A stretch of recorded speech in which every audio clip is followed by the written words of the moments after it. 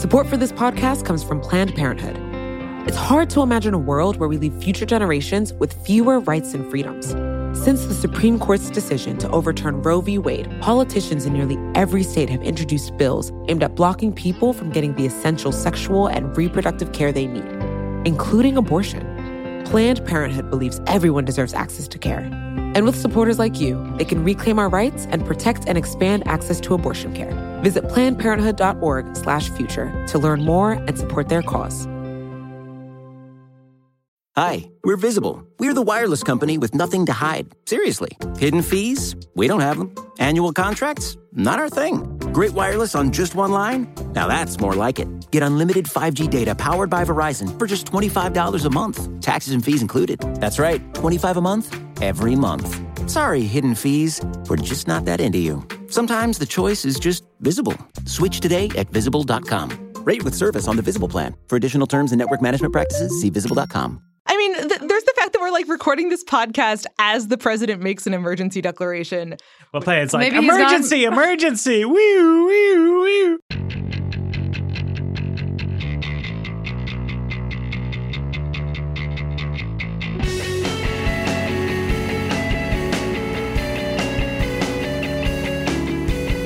Hello, welcome to another episode of The Weeds on the Vox Media Podcast Network. I'm Matthew Iglesias here today with Dara Lind and Sarah Cliff.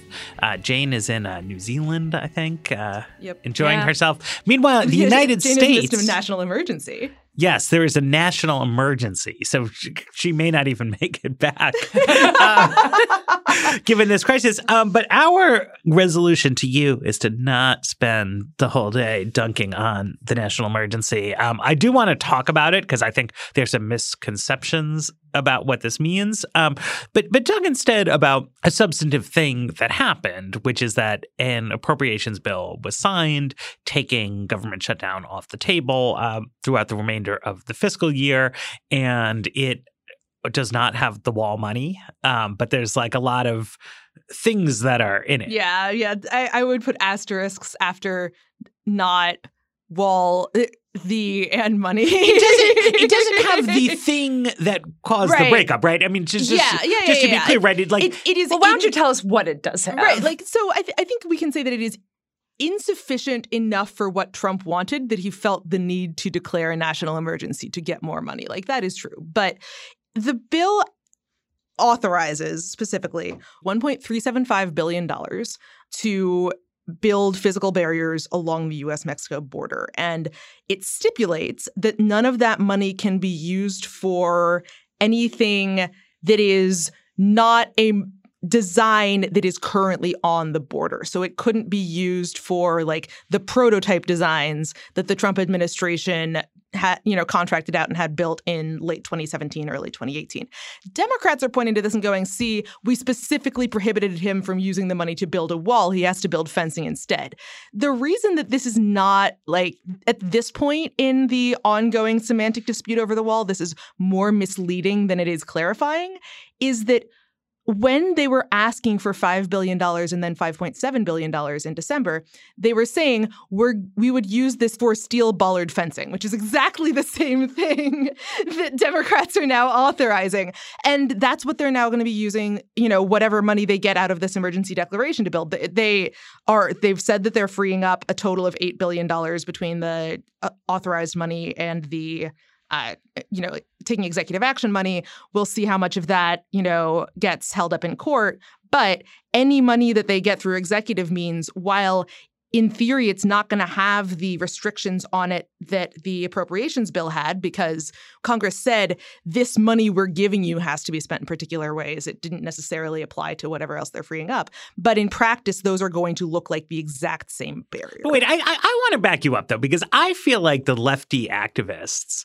have wound up spinning this as a less of a humiliating catastrophe for Trump than it really is, right? Go back to October of 2016, right? Donald Trump was running for president. And he was saying then that the existing border barriers were not sufficient, right? So what Donald Trump was saying was that there were no border barriers. Look, Trump going down to the bollards is a concession on Trump's behalf to reality.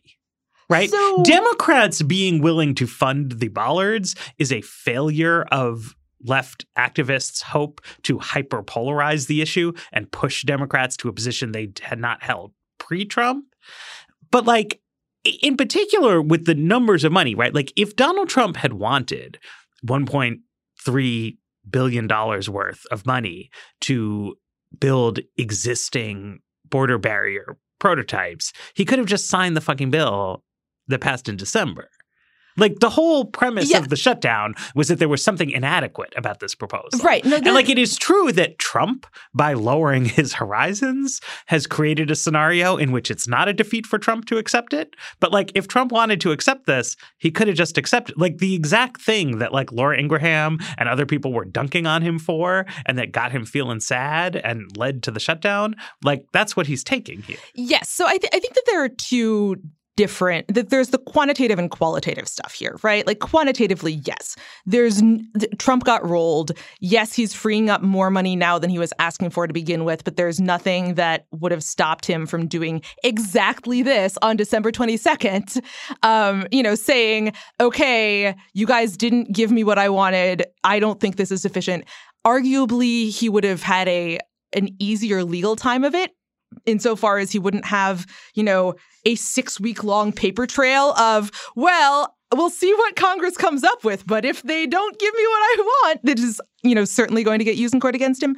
Qualitatively, the reason that I get so frustrated by the semantic debate over the wall is that there's never there's no consensus and there's no progress. Donald Trump ran for president having no idea what the border was like. Donald Trump, in some ways, still doesn't understand what the border was like. One of the things that Donald Trump successfully learned in his first few months in office was that there was a very narrow lane of barriers that could be built that would actually satisfy operational needs.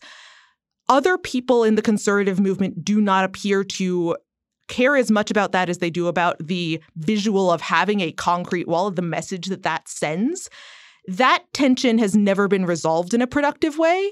It has never even really been hashed out. And so you get Donald Trump simultaneously understanding that he can't do anything other than steal ballers and being susceptible to getting hit by the right for doing just that. Like I do, I wrote this in my piece from today, which I guess I now have an excuse to put in show notes, that like this fight has shown that build the wall is just like, that's never a fight that's going to get resolved. It's never a fight that anyone's going to be able to declare victory or defeat on, because no two people are getting to any kind of agreement on what counts as wall and what counts as Trump's wall and what counts as building it. But I mean, so on the theory that this thing that Trump is going to build is the wall, because I think this is important, right? If you go back to the you're going to have to bail me out here. Right, yeah. 2 senators had an amendment. Corker Hoven. Yes. Sorry. It seems to me that by the theory that Trump is building the wall now, that Corker Hoven would have built the wall. Well, explain what Corker Hoven is. So Corker Hoven was an addition to the Gang of 8 immigration bill, right? And so this was a successful effort by moderate Democrats to get a bunch of Republicans on board with this. It was a successful effort led by moderate Republicans to get a lot. But I mean, Democrats, you have to decide in these things like, are we going to treat this as a poison pill, or are we going to take it, right? And they were like, yes, we are going to swallow this like big border thing. It was like a lot of money. It was basically like throwing a lot of money at the border and giving a lot of leeway to DHS to figure out how to spend it. And the pitch was, right, I mean, like the conceptual pitch with this was that the physical security of the border is a really big deal. And like we need to say yes to Republicans who are obsessed with this. And in exchange, they're going to say yes to our don't call it an amnesty, right? That like our concern as Democrats is like we don't want kids living in terror that their mom and dad are going to be kidnapped from their home by ICE agents. But what Republicans want is to not be living in terror that unauthorized immigrants are streaming across the border in a present flow, right? And like that was a big compromise. Yes. And like, I have been very frustrated for many years that it didn't go through. And like the frustration level increases when you see like the most super immigration hawk people like redefining the problem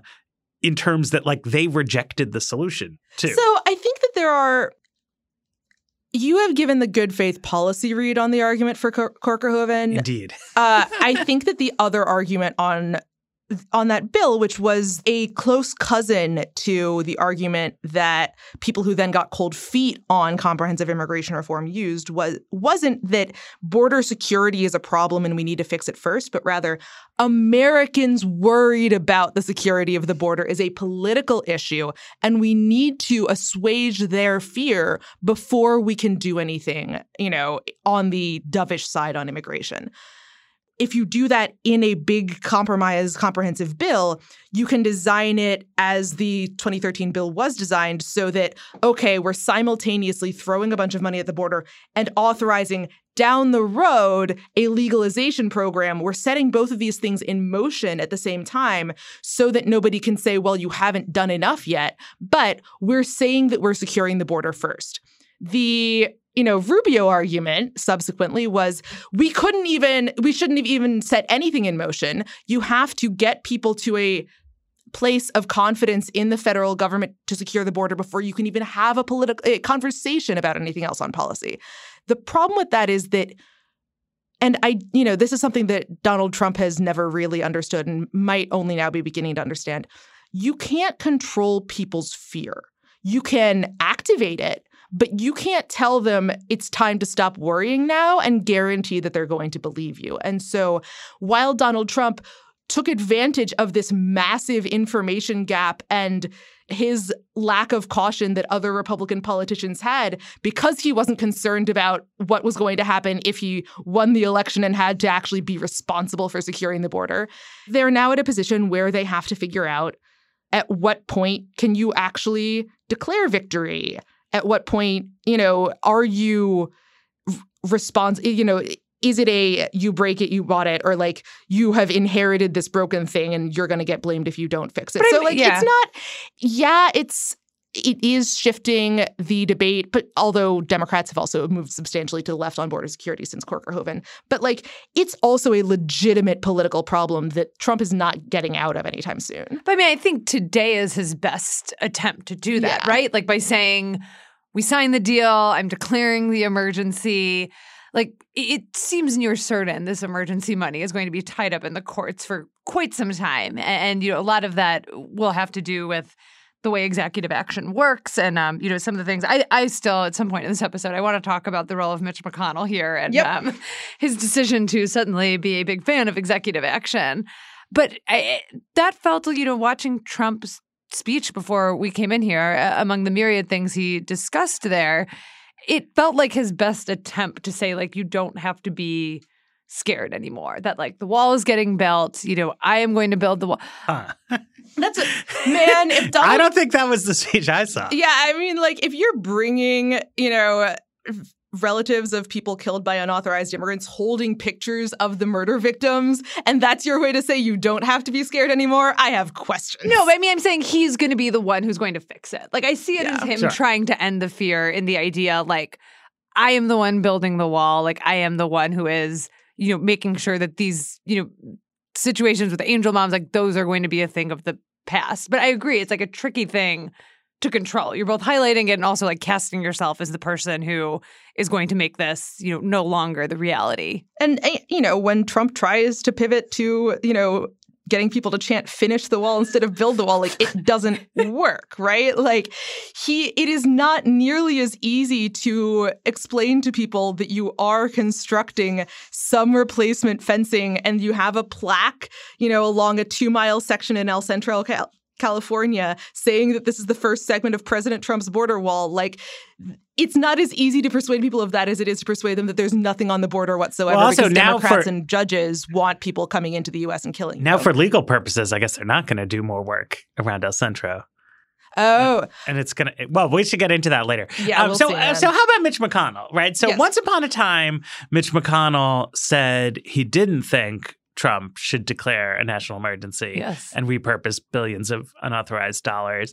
I was actually a little confused why he took that stance at the time he did. But he came around to the idea that rather than having a government shutdown that made Republicans unpopular, it would be better for Trump to do this. Yeah, so I feel like Mitch McConnell has become an increasingly mystifying figure to me over the past few weeks. There was a nice, long profile of him in the New York Times a few weeks ago that, was supposed to be like, well, what does Mitch McConnell want? I came away from it like he wants to make some deals and hold his caucus together. I didn't come away with the great sense of like what he actually values. But, one of the things that he has spent a lot of time on in his tenure as Senate Majority Leader is really pushing back on the Obama administration on executive action, saying, you do not have the authority to do the things that you want to do without, us, Congress, who control the purse strings, giving you that option.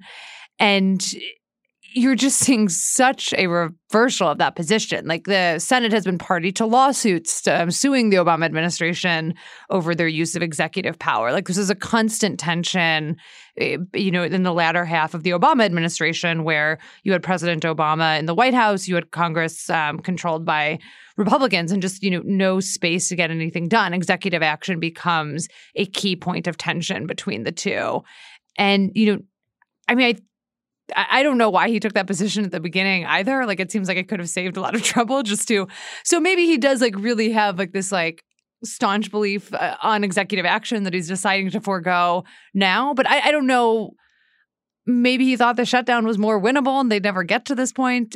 It is definitely not that. It is a more confusing decision about why, he's in this situation like a month or two after that. I think that it's worth thinking about, the emergency declaration as one element of this ongoing funding fight that is now in a way being resolved with Trump signing, presumably, the funding bill that Congress has worked out. And like McConnell took a different approach to this fight than he has to previous things where, Congress has to do something or Congress is trying to do something, but Trump's approval is necessary. Like in general, Mitch McConnell has said, I am going to let the White House tell me what they want, and then I'm going to try to make that happen. Sometimes putting more effort in than other times. But like, Mitch McConnell has been generally pretty reluctant to get out ahead of the White House or have his caucus get out ahead of the White House on policy, because if you can't predict what Donald Trump's going to go for and you take a vote that's a pretty tough vote, and then the president comes out and says, this bill was terrible. What were these Republicans thinking? You've now made your caucus vulnerable to primary challenges. Like it's a cautious mechanism that makes sense if your key goal is protecting your incumbents. That's not what happened this go round. When the government reopened in late January, like the congressional conferees really took the lead. Richard Shelby, was really forging ahead, talking to Democrats, getting a deal done. The White House wasn't really active in that process. So McConnell was simultaneously sticking his neck out on that and taking the risk that the president wasn't going to sign the deal and sticking his neck out on the national emergency. And like, yeah, I also have questions about why you would do that, given that, he kind of was heading to a collision course with himself. He may have overstated the power that he had with the president. He may have been acting in the hope that the president was going to take a more active role in the negotiations. And then if he didn't get what he wanted from there, just suck it up. But yeah, McConnell made it clear he wanted neither a shutdown nor a national emergency. Trump said, pick one. And McConnell blinked. And I think it is kind of hilarious that, a president who is supposed to be a negotiator, but who hasn't been able to negotiate his way out of a paper bag generally, has now, won a stare down with Mitch McConnell, who's supposed to be this great tactician. Yeah, I mean, the weird thing about the wall in this, right, is it occupies this sort of negative space where it's so central to Trump's politics. He's so invested in it. He won't sign bills that don't have it. There's a national emergency over it. But also, like, nobody is acting like this is something that they really want, right? Like, there's no, like, give and take over this that's in any way meaningful, right? I mean, if you think about the concept of repurposing military construction funds to go build a wall, right? And you imagine some different planet in which, like, Donald Trump hit upon a $3 billion military construction scheme that he wanted to get money for. And, like, Nancy Pelosi didn't think it was a good idea. Like, it wouldn't be the end of the world, right? Like, he would just have to give her $3 billion for some dumb construction project in San Francisco. And then, like, we all would go home, right? Like, it's a like, slightly baffling. I mean, it's not baffling. As Dara will tell you, it's because like this is actually about competing visions of what it means to be an American. But it's very challenging to translate those kind of sentiments into a concrete legislative oh my gosh, it's impossible. agreement, right? Yes. And so it's like the more you get into like the appropriators are sitting around a table, like the more completely nonsensical everything becomes, because it's like, you know, you have like Beto O'Rourke like sitting there in a city that like has a wall, but also a long tradition of integration with the Mexican city across the border. And he's like saying El Paso's great because we're a welcoming community. And that's true. And like the exact nature of construction projects doesn't quite address that, right? It's like Donald Trump is trying to say, and it was good, you know, in the election, right? I mean, I think I've heard from a lot of people who work in Democratic Party politics in northern rural areas that kind of swung toward Trump. And they say that like people came to feel like yes. rural white people in white communities came to feel that Democrats had like turned against their kinds of communities and like now only cared about communities like El Paso. Yes. No. Right. And yeah. like that's the argument. And like you can't hash that out. Right. Like it's a gestalt. On one level, you really can't turn that kind of expressive politics into policy. On another level, you can. That's what results in people really wanting there to be a concrete wall. Right. It's just that it is so far divorced from any immediate policy reality that people who are closer to the ground are actively pushing back on it. Right. But, you know, it does, on the other hand, create some interesting space for, you know, because the fight is happening at such an abstract and symbolic level, like actual details of immigration policy, the temperature goes down on them a little bit. And while there was a little bit of fighting over, you know, some other immigration stuff in this funding package, there's some small tinkering around the edges stuff that is really interesting that Democrats and Republicans were able to agree to, that, you know, does in some ways limit, like there's can we let's take a break and then we'll get those details, okay? Support for The Weeds comes from Not Another Politics podcast from the Harris School of Public Policy. With the constant news cycle, there's a lot of noise out there. Opinions are plastered all over social media, pundits are throwing out hot takes without any sort of context, and it's only getting worse as we dive farther into election season. We know that if you're listening to us at The Weeds, you're looking to cut through all this. And if you like this show, you might like Not Another Politics podcast. Not Another Politics podcast is produced by the University of Chicago Harris School of Public Policy. They want to take a research and data approach to analyzing hot-button issues and offer perspectives that go beyond the headlines. They cover a wide variety of topics in their episodes, but a few recent episodes that you can listen to include a deep dive into why women are underrepresented in U.S. politics or whether or not we can believe political surveys. You can listen and subscribe today at harris.uchicago.edu/NAP. That's NAPP.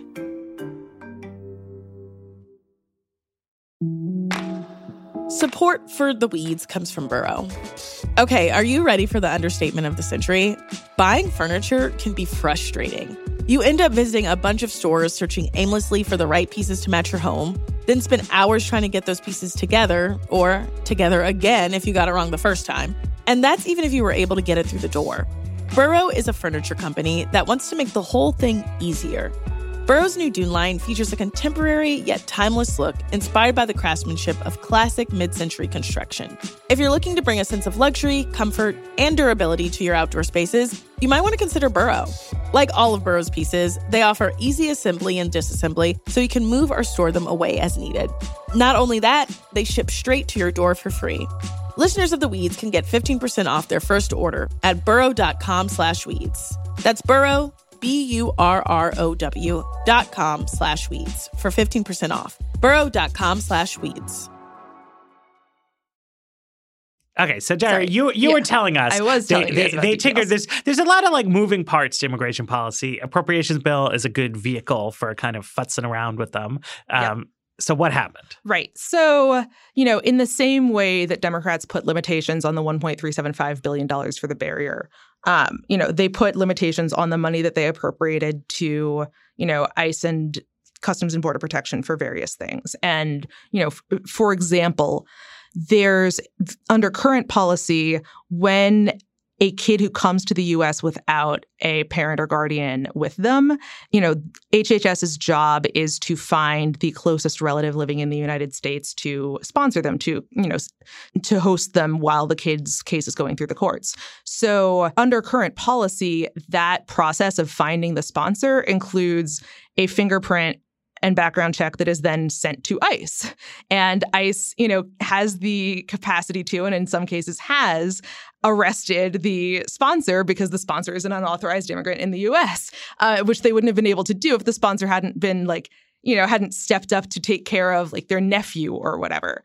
The bill that Congress has passed prevents ICE from using any of the money that it's appropriated to go after sponsors, just because they're sponsors of, just because they're unauthorized immigrants. There are some, obviously if there are serious felonies involved, but it does put an end to this practice that had expanded over the last year. So it really is kind of tinkering around the edges kind of stuff. I think that there had been about 80 people who had been arrested, not all of them solely on immigration violations in the first 4 months that this policy was in effect, and it's been reduced from its original scope because originally it also applied to everybody in the household of the sponsor. But, there are things like that where Democrats who are really interested in robust oversight of immigration enforcement have kind of identified these problems. And Republican appropriators, the executive branch was not super thrilled with that provision, to say the least. Conservatives were not super thrilled with that provision. There was a lot of frustration among immigration restrictionists about this. They were saying it's essentially,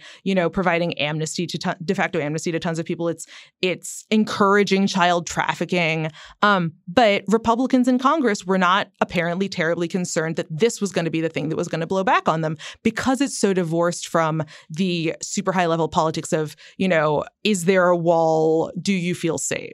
I mean, I think it's interesting to see how something like that ripples out. Because like you said, Dara, we're talking about maybe a universe of 80 or so people who have been arrested. But I think there's also the climate it creates, right? Yes. Someone would not want to step forward to be a sponsor because they are worried about, being one of those 80 people. And you can absolutely see the number of kids still in HHS custody skyrocketed throughout the fall, in part because people were getting held for longer. And I think that's an interesting question about these smaller policy changes that are kind of totally overshadowed by the wall stuff is, you could imagine them happening and not much changing simply because people don't know about it. You could have people who would step forward to be a sponsor, but they've heard in the past this policy was bad. No one's really talking about this policy change. Maybe they are not Weeds listeners and, they have not heard about this part of the bill. So nothing changes. But I think that's an interesting question. When you have these kind of big rolled up bills like this one, there's one thing to change something on paper, and there's quite another to make people aware of that change, to have their behaviors change as a result of it. And, I think that's an interesting open question of, we've talked a lot in the show, about the climate for undocumented workers in the U.S., how they're making decisions about pursuing public benefits, about stepping forward to be a sponsor. And I don't know, how exactly this kind of information gets communicated to them, or, in the one hand, we're making these policy changes. On the other hand, you have Trump having these press conferences with angel moms and talking about this wall. It still doesn't seem like a great climate to step forward, to ICE and identify yourself, even if, there's been this tweak made in the law saying, they're not going to use this new money to deport you. Yes. I mean, the question of how to rebuild trust in institutions or how to build trust in some institutions when other institutions are trying to deport you is, if there are any book agents out there, I would love to figure out how to talk about this. I do not, Donald Trump doesn't create a lot of opportunities for it. Generally, the sense tends to be that it's really hard to persuade people that the government isn't out to get them. Sure. And that, this administration in particular, we saw this, during some of the when they first announced adding the citizenship question to the census, like the fact that there were pretty strong legal safeguards in place that people's information wasn't going to get sent to ICE from the Census Bureau. Like, yes, it's true, but it's also not something anyone is going to believe if you say it. I think this is more about congressional Democrats sending a message to ICE than about a message to unauthorized immigrants, right? I mean, this is the sort of ground level reality of like abolish ICE as a hashtag is a like, you know, you're out there, you're doing stuff like federal employees all the time, or they're doing things, they're doing their jobs, right? And this is a like putting on notice that like envelope pushing tactics that get a lot of articles written about them and stuff like that. Like our constituents are going to expect us to like come back to Washington and make you stop doing that. And we will in fact do that. And that like Richard Shelby and all these other Republicans, like they don't actually care about you and are not going to protect you. And Donald Trump is a moron. And, you know, and so like you guys should like watch your shit. I mean, right? I think, in a way that they haven't necessarily been doing. It's Now, I don't know how on the loud. margin, it is going to be easier to, you know, to find sponsors who are willing to step up. Like this definitely will have some impact, especially because if it's a choice between stepping up and still maybe risking deportation, but like you can be told in good confidence that it's not going to get sent to ICE, or letting your nephew or cousin or what, or like oftentimes your child who you have been separated from because you immigrated to the US and they didn't, and now they're coming to meet you, like leaving them in the custody of the government, like you're still going to take that risk. Right. I mean, there's pretty strong incentives to actually like update your information about this actual situation. The other thing about this, you know, that is just worth flagging is like how much the dynamics change when you get out of the partisan legislating mode and into the bipartisan legislating mode. Like if you pay attention to American politics, you've probably heard that like Kamala Harris is like a leading 2020 contender and an important United States senator. And like she voted no on this. You've probably heard that Mark Meadows is an influential Republican leader of the Freedom Caucus. Like he voted no. You've probably heard of Alexandria Ocasio-Cortez. She voted no, right? And so you might start to think it's like, wait, like everybody in the All-Star game is voting against the bill, right? But like that's not how Congress works when it comes to bipartisan legislating, right? Like these deals are made by a bunch of senators who like you don't hear a lot about. And Richard Shelby and Nita Lowey. Exactly, right? And they pass like overwhelmingly, like with the votes. And like every single person in a slightly vulnerable seat takes advantage of any kind of bipartisan deal to be like, yep, I'm in on the deal. Because then you get a voting score that shows you're a moderate, that you cross the aisle and work for stuff, right? And these things like sail through. Whereas it would be a huge deal, right? You could not pass a GOP healthcare bill that Mark Meadows did not vote for, right? He'd be like, we're blowing up the deal. The Freedom Caucus isn't on board, right? But in a bipartisan deal, it just becomes pure position taking, right? Like there's a million things in it. Any member of Congress is going to look at this and be like, there's things in it I like, there's things in it I don't like. And you just decide as like a Kierkegaardian like leap of faith. I either want to be an anti-establishment troublemaker who votes no, like AOC and Mark Meadows, or you're like, I'm a go along, get along team player who signs out to deals. And then you have the like, I'm running for president and I'm like, taken a stand, right? And everyone is free to take those stands because everyone knows the bill is going to pass. So like Chuck and Nancy aren't there screaming at you like you have to vote for the bill because like they don't care if you vote for the bill. Right, like this is very different than like 2009, like Nancy Pelosi yelling at her caucus like you have to support this because it literally will not pass. Right, it's like a completely different mode of legislating. It's like everybody do what you want, like it's fine. Yeah, like it's I mean, you can reasonably assume that somebody pointed out that the margin on the bill in the House was such that if every Republican had voted against it, it would have narrowly failed. Nancy Pelosi's office probably knew that in advance. They had probably done that whip count. They probably figured they could lose X members And they either correctly knew that there weren't that many people who were going to be voting against it, or they sent some messages like, okay, you can't vote against this. And those were agreed to accordingly. Like, it's not just that it's members making these decisions. It's members making these decisions in a discussion with leadership about how important a marginal vote really is. Right, exactly. So like it's a free vote, right? And what's actually interesting is like what the negotiators deemed important, right? When they're there making the sort of deal on a ground level, and the whole emergency declaration takes place in the context of like evidently Republican negotiators not thinking that the marginal addition of steel slats is a very important thing, because they actually brought the headline number down from the previous compromise, right? Because the whole thing was taking place in this like air of unreality where like Trump was going to make this declaration. It's like nobody knows how much money will actually go through once everything is litigated. But it's like Republicans had certain things that they held the line on, more or less, like this detention beds thing, and other stuff they were willing to give ground on. And the wall itself was one of the things they were willing to give ground on, whereas this detention beds thing, which like nobody has ever heard of, was evidently something. Matt, you're trying to kill me. Well, you know what I mean. But like this was Republican members of Congress, right? Like congressional Democrats showed up and they were like, we're going to sneak this thing in that's going to limit the detention beds. And Republican members of Congress were like, no. Right. Like, so anyway, I can explain what it was. But I just think it's always an interesting test of like, what did Richard Shelby and his colleagues actually think was important? And like the wall, no, the detention beds, evidently. Until a couple of years ago, what Congress would do is it would mandate that the government have a certain number of detention beds available at any given time. They could be filled or not, but they had to have a capacity of at least 34,000 beds at any given time. That the detention floor fell out. Lucille Roybal Allard, who's the now head of the Appropriations Subcommittee for Homeland Security, has, had that in her sights for a while and got it out in 2016.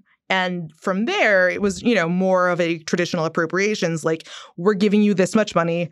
That means you can have an average of this many beds, like, try to stay within that budget. ICE totally did not stay within that budget. ICE, detained a ton more people and then either brought money from elsewhere in DHS or asked Congress for supplemental funding.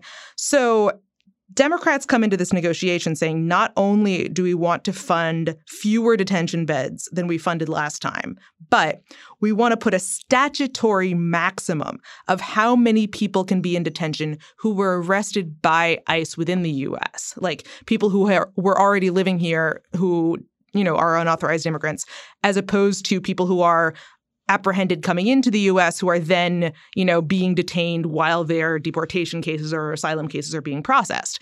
So they were saying, you can have only 16.5 thousand people who are being detained at any given time who have been arrested by Can I say, is that like a policy idea that's been kicking around for a while? Or this just kind of came out of nowhere? I'm sure there have been a few Hill staffers who have had this as a what if we tried this idea for a while.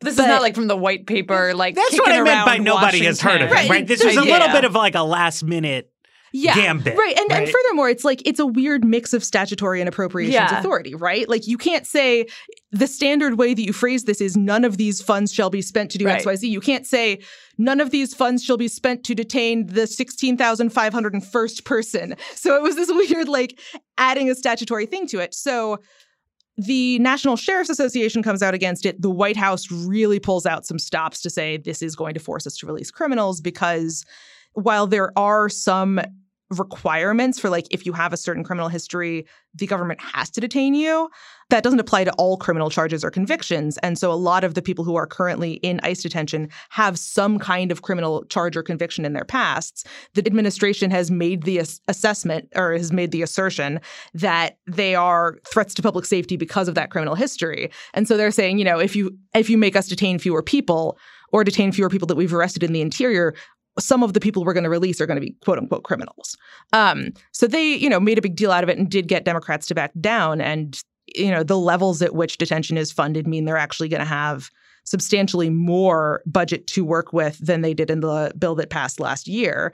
If you add to that the amount of, transfer authority that they have, they can probably get up to detaining as many people as the president wants to. Like, we're currently at 49,000. In theory, if they wanted to stay within budget, they would have to keep an average of 45,000. So, if you talk to Democrats, they'll say, well, by the end of the year, it'll be back to 40,500, which is where it was, in 2018. And if you talk to Republicans, they say, well, the president can just transfer money to this, and we could get up to 52,000 or even 58,000 if we really wanted to. So I'm curious, Dara, with this deal passing, what happens next in this space? You have Trump saying, he has his wall money. It probably gets tied up in court for a little while. You have the government, funded at least through the end of September. What is your best guess on where the issues you're covering? Do they just kind of recede into the background, where I live in healthcare and they're not at the top of mind, or where does this all go? Next? I don't know what happens with the border wall fight, because the border, that's always been a question of what is Donald Trump satisfied with, and we don't have an answer to that. I think it's going to be really interesting to see what, stuff like the HHS, sponsor provision in this bill is a reflection of what happens when you have a party that's willing to do robust oversight, right? This is something that came up. We know that people were being arrested who were sponsors because of a question that got asked in an oversight hearing last year, and some follow-up on that from Tal Kopan, who's really been doing great work on this from the San Francisco Chronicle. But that kind of thing where, Democrats really, and this is both the progressive wing of the party that, didn't want any increase to funding, and some of the not necessarily moderates, but people in the mainstream of the Democratic Party who think that there is a humanitarian crisis, but are willing to spend a little more money to, improve conditions if that's what's necessary. There are a lot of people who are interested in asking some tough questions of public officials. And maybe those lead to learning more information about what's going on. And maybe that leads to, the next budget bill having a little more of this kind of policy stuff. That's the best case scenario. The worst case scenario is that we have a gajillion and one hearings over family separation with everybody asking, how could you do this? How could you do this? And nothing new or nothing that's happening right now actually gets aired out. All right, let's take a break and let's talk about the emergency. Hi, we're Visible. We're the wireless company with nothing to hide. Seriously. Hidden fees? We don't have them. Annual contracts? Not our thing. Great wireless on just one line? Now that's more like it. Get unlimited 5G data powered by Verizon for just $25 a month. Taxes and fees included. That's right, $25 a month, every month. Sorry, hidden fees. We're just not that into you. Sometimes the choice is just Visible. Switch today at Visible.com. Rate with service on the Visible plan. For additional terms and network management practices, see Visible.com. I want to say, something that has been kicking around on social media ever since this happened. It was well, if Trump does this, the next Democratic president will declare that guns are a real national emergency, and then we'll do, good gun stuff. It's important to be clear, what Trump is doing here is kind of crazy, very likely illegal, and all around bad, but it's not just totally made up out of nowhere, right? This is not the equivalent of, the president just says, oh, it's a national emergency, I'm suspending the Constitution, and now whatever is going to happen, right? Laws that are passed by Congress, for good reason, typically afford some level of flexibility in what you actually do. And one form of flexibility is that you can declare that there is an emergency, and then you can repurpose certain kinds of funds to do certain kinds of other things. The classic Obama emergency was, at one point he said there was a swine flu emergency. And he shifted some of the HHS money around to do something flu-related rather than something not related to the flu. And Congress can, right? If you genuinely had a rogue dictator president, Congress can just pass a resolution saying, no, it isn't an emergency, right? And then it goes away. So again, as with literally everything Trump has done, right? However troubling or authoritarian you find it, the only reason there's any problem at all is that the Republican Party is squarely backing him, right? There's nothing here at all that the president can just go do. It's like the president, with the backing of the Senate Republican majority, can invoke specific statutory authorities that he says will let him reprogram two big specific sources of money. One is there's federal drug interdiction money, and he's going to say, we need this wall to stop the drugs from coming in. And the other is there's a military construction fund. And he's going to say that this qualifies as a national defense emergency. And it's then going to subsequently be litigated. And what the White House sort of put out this morning is that, I don't know if they believe this or not, but they were trying to say, I think to reassure Trump that they have a strategy to win this in the courts. Right. And that strategy has like three parts, right? And it's don't build the wall in California and New Mexico because the state government said we'll sue you. Just build the emergency wall in Texas. And then in Texas, get the Texas state government to pass a law that would bar Democratic-controlled city and county governments from It's suing. very Rube Goldberg, lawmaking right here. This is a brilliant distillation of how much, and Texas is a really good example of this. A lot of state governance has been, how do we stop progressive localities from doing things? This is the function of state governments being largely controlled by Republicans and city governments being largely controlled by Democrats. There's a lot of purely defensive policymaking. Right. Now, I think it's fair to say that actually a couple years ago in Texas, this would not have flown in the Texas state legislature because actually moderate Republican faction in the Texas House of Representatives was sort of governing in a coalition with Democrats and were keeping off the agenda certain kinds of far-right red meat type bills. But that arrangement has all fallen apart. And so this was White House senior administration officials were asserting that the Texas state legislature would do this rather than actual Texas legislators. It may well not happen, but I wouldn't put it past them either. As Dara was saying, it's become pretty common. Tennessee passed a law that you can't have a mass transit project in Nashville or something like that. There's a lot of state preemption of city minimum wage laws. Soda taxes, another one that we have a lot of these on. Yeah, this is how we had the for whatever reason, this has immediately gotten forgotten or misremembered as Democrats pushing gender-neutral bathrooms. But the reason gender-neutral bathrooms became a national issue or, an issue of national focus was because the state government of North Carolina passed a law that superseded a local ordinance that would, that supported them. But I think if we zoom out a little bit, it kind of tells us something about the current methods of policy making and how laws get made. And a lot of the fights that we're going to see play out over things happening in Congress really aren't playing out in Congress anymore. This fight over the wall might actually play out in Texas and Texas legislature, that it might play out in the Supreme Court. That I think one of the things you're seeing in an era of divided government where you don't really see these big bipartisan deals anymore is that you see a lot more litigation and a lot more laws being figured out in places that don't involve legislators. I think the Obama administration, they made pretty liberal use of their executive power at the end of their time in office with, the view that they were not able to get anything done with the Republican Congress, and the Republican Congress pushed back really aggressively on that.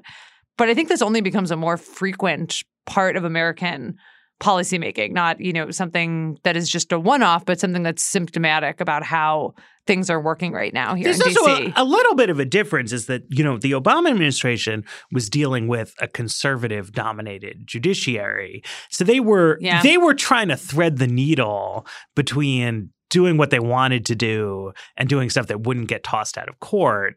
Trump is also dealing with a conservative-dominated judiciary, so he has a greater scope of latitude, but it's also not 100% clear that this specific action is in fact calculated to stand up in court. It seems like there's a bit of a triple game where on the one hand, people are trying to convince Trump that this will hold up in court. So there was this Texas gimmick is interesting, but I'm not a constitutional lawyer. Don't scold me too much if this turns out to be wrong. But I feel that some federal court somewhere will be found that agrees that like the House of Representatives has standing to sue over this, that some Texas landowner Trump who's getting himself eminent said domain. when he announced it that the Ninth Circuit was going to rule against it. Like, right. So that's exactly right, right? Like it just like if the Ninth Circuit rules that Nancy Pelosi has standing to sue, puts a temporary restraining order, then the Supreme Court has to address it. Like this idea that you could prevent the courts from ruling on this seems not true to me. Then it becomes a question for John Roberts, where I feel like half of the Republicans are saying, no, this is fine, it'll stand up in court. And half of the Republicans are saying, no, this is fine, it won't stand up in court. And like it's just not totally clear who wants to win. Also, which part of it might stand up in court, right? Like I think you could envision a scenario in which they say like, look, yes, like this is a valid drug interdiction scheme. Like it is true factually that a non-zero quantity of drugs is smuggled across unwalled sections of the border, right? And like there is a policy disagreement over whether building a larger fence is a good way to interdict drugs, but it is a way to interdict drugs. But then saying this military construction thing that like, no, this is not a military project. Like the military doesn't staff the border. Like that's nothing about this is a military project except insofar as Trump is trying to find a slush fund to do it, right? Like, so I don't know, like a lot of different things could happen. And I've seen a lot of people asserting things very confidently, and I don't really know why. It's important to remember when we're talking about any court battle that judges tend to want to rule on the narrowest grounds possible, and that judges really don't want to get into like political or empirical questions. Like the Supreme Court is not going to be issuing a ruling saying this is an emergency or this is not an emergency. They're going to be sticking pretty closely to, is the authority being evoked here legitimate for the purposes it's being used for? And maybe that's going to require peeking behind what's called the four corners of the Declaration to like see if the emergency is real. But probably like if they can avoid that, they probably will. I think the other thing to bear in mind here is that it's not just a question of what the endpoint is going to be, but when. If we're talking about, you know, a very quick order being issued against the administration, like a temporary restraining order or a preliminary injunction, and the administration tries to like get that stayed, tries to escalate it up the chain really quickly, John Roberts isn't just going to have to decide whether he's going to side with the administration on this. John Roberts and, you know, whoever else in the conservative majority is a little bit squeaky about expanding executive power. They're going to have to decide whether it is important enough to them to issue a stay of a lower court's order, which is a pretty high threshold, in order to get Trump to start building the wall while the case works through the courts. Like it's a, you know, is this a weeks long, a months long, a years long legal battle? We don't know that yet. Just because it's going to get held up in court doesn't mean that it's not going to be able to go forward in some way during that court battle. Right. I mean, I think it seems clear that some wall projects are going to happen. Although what's weird is that like that would have been true anyway, right? Like if this whole wall fight had never happened, it would nonetheless have been the case that like there would be things happening at the border with stuff being built that Donald Trump could easily have characterized as the building of the wall.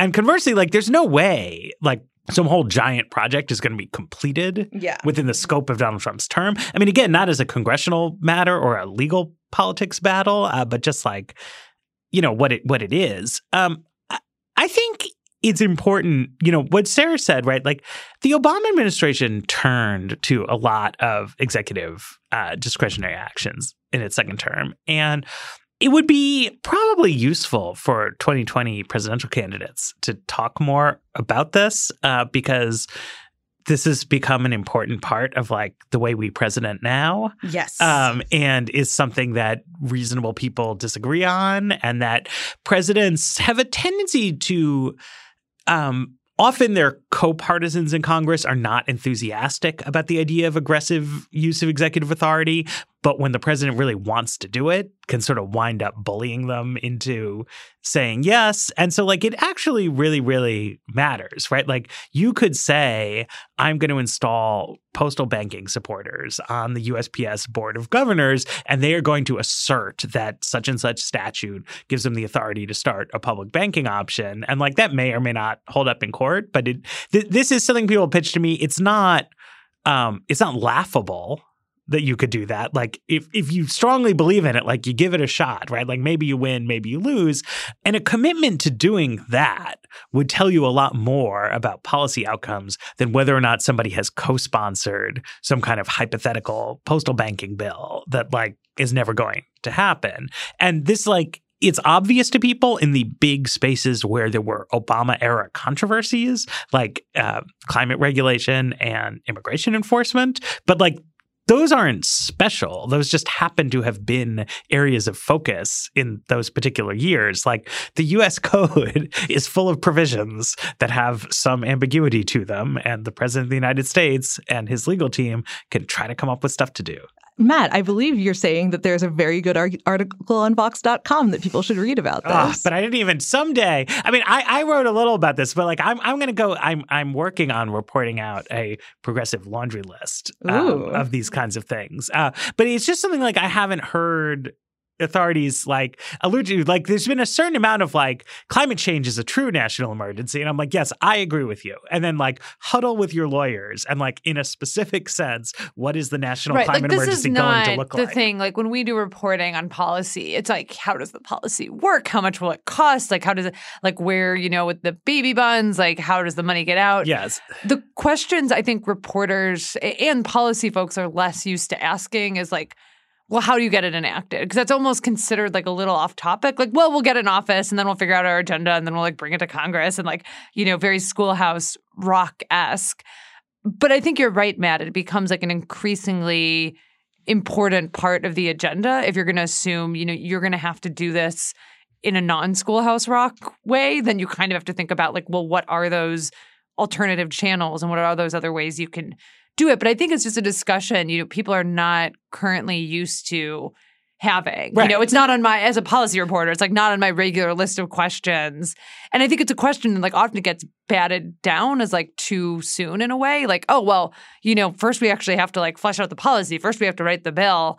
But yeah, I think you're right. Like it's an increasingly important consideration to how effective can you be, you know, in your governing is like, well, what are you going to do if this is something that, you know, is not going to move through Congress? And it's also fascinating because like I, as somebody on a beat that, you know, where actual policy has been made by the executive branch, you know, very aggressively for the last 3 administrations, but the debate at, you know, in campaigns is always still legislative. Yeah. Like it's, you know, simultaneously, there's no discussion of how do we get this passed, and there's very little interest in doing administrative first, like thinking about administrative policy first, right? And that means that there's always this, you know, ongoing fight among, you know, especially the Democratic coalition in what is the highest legislative priority, right? Like assume you can do 1 or 2 big bills a session. What are those bills going to be? Who's going to get left out in the cold? And while to a certain extent you do have to do triage on like administrative policymaking as well, because,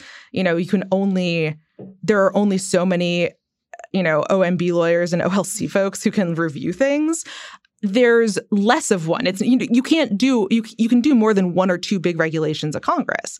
And so, you know, I would love to see, I mean, I'd love to see more people thinking about, you know, avenues in a more explicit way. I'd also love to see more, you know, candidates, and this is a total pipe dream, acknowledging like, here is a thing I'd really like to do, but I don't think the president has the power to do that. Like, I think it's very tempting to kind of go down this road of, great, now we have these new powers that have been unlocked for us. And I want to know, I mean, you know, Obama didn't act on immigration for a while because he personally was convinced that he didn't have the legal authority to do it. Like, it would be good to know what Elizabeth Warren looks at and goes, gee, I don't think the legal support is there. Yeah, I mean, I just want to say that, like, there's something in some ways like less novel about this than I think people sometimes believe, right? That like if you look at FDR and the Great Depression, there was a lot of legislation there, but like the single most important thing he did to promote economic recovery was to take the United States off the gold standard and to basically change how the monetary system worked, right? And the way he did that, right, like monetary economics have been a subject of perennial controversy in American politics, and he hit upon the idea of seizing on a World War I law, which allowed the president to basically like control the import and export of goods as a wartime measure. And Congress just happened to have not repealed this law. And so he used it to issue an executive order barring the import and export of gold, right? And in effect, like demetallizing U.S. currency, right? And like, it was a huge abuse of authority. You could write like all kinds of fussy takes about how like that was obviously not the purpose of the Trading with the Enemy Act. But he like saved like many millions of people from endless suffering and like arguably saved American democracy for the long term, right? And like the Emancipation Proclamation was an aggressive use of executive authority by a Lincoln administration that didn't have congressional support for its anti-slavery initiatives. And like, well, you know, like that was pretty good, right?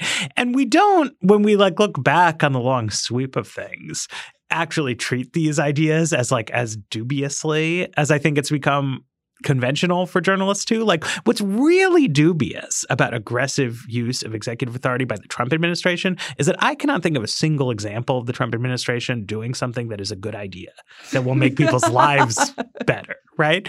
But like, it would be much better to aggressively use executive authority to solve big national problems than to just like not solve them because you want Washington Post editorial page to like agree that you are doing things the right way, you know, like it's like putting wins on the board, I think is a good idea. But that means like thinking creatively about your actual legal powers, right? The U.S. Constitution puts a very unusual number of veto points in your way. There was no big discussion in Canada about like, can Trudeau get his policy initiative approved by Parliament? It was like, nope, he won the election. It all got approved. And then they just like kick around for the next couple of years, taking cute photos and having scandals. And America's not like that. And so it's like, you gotta come up with some way to get stuff done. And I think like, playing like fantasy senator, like we've done a lot in this campaign, is not so enlightening.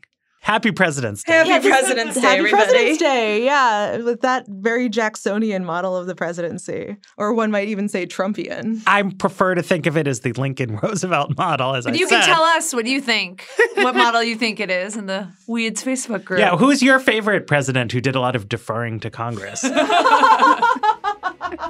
Some great ones. Let's hear it for Garfield. It's going to be amazing. No, so thanks to all you for listening. Thanks to our sponsors, of course. Thanks to our producer, Jeffrey Geld, and The Weeds will return on Tuesday.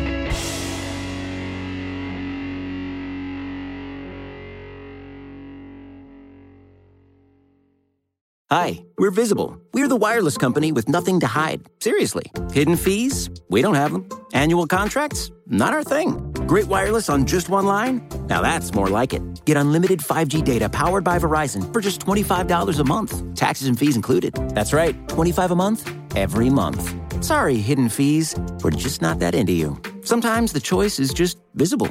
Switch today at Visible.com. Rate with service on the Visible plan. For additional terms and network management practices, see Visible.com.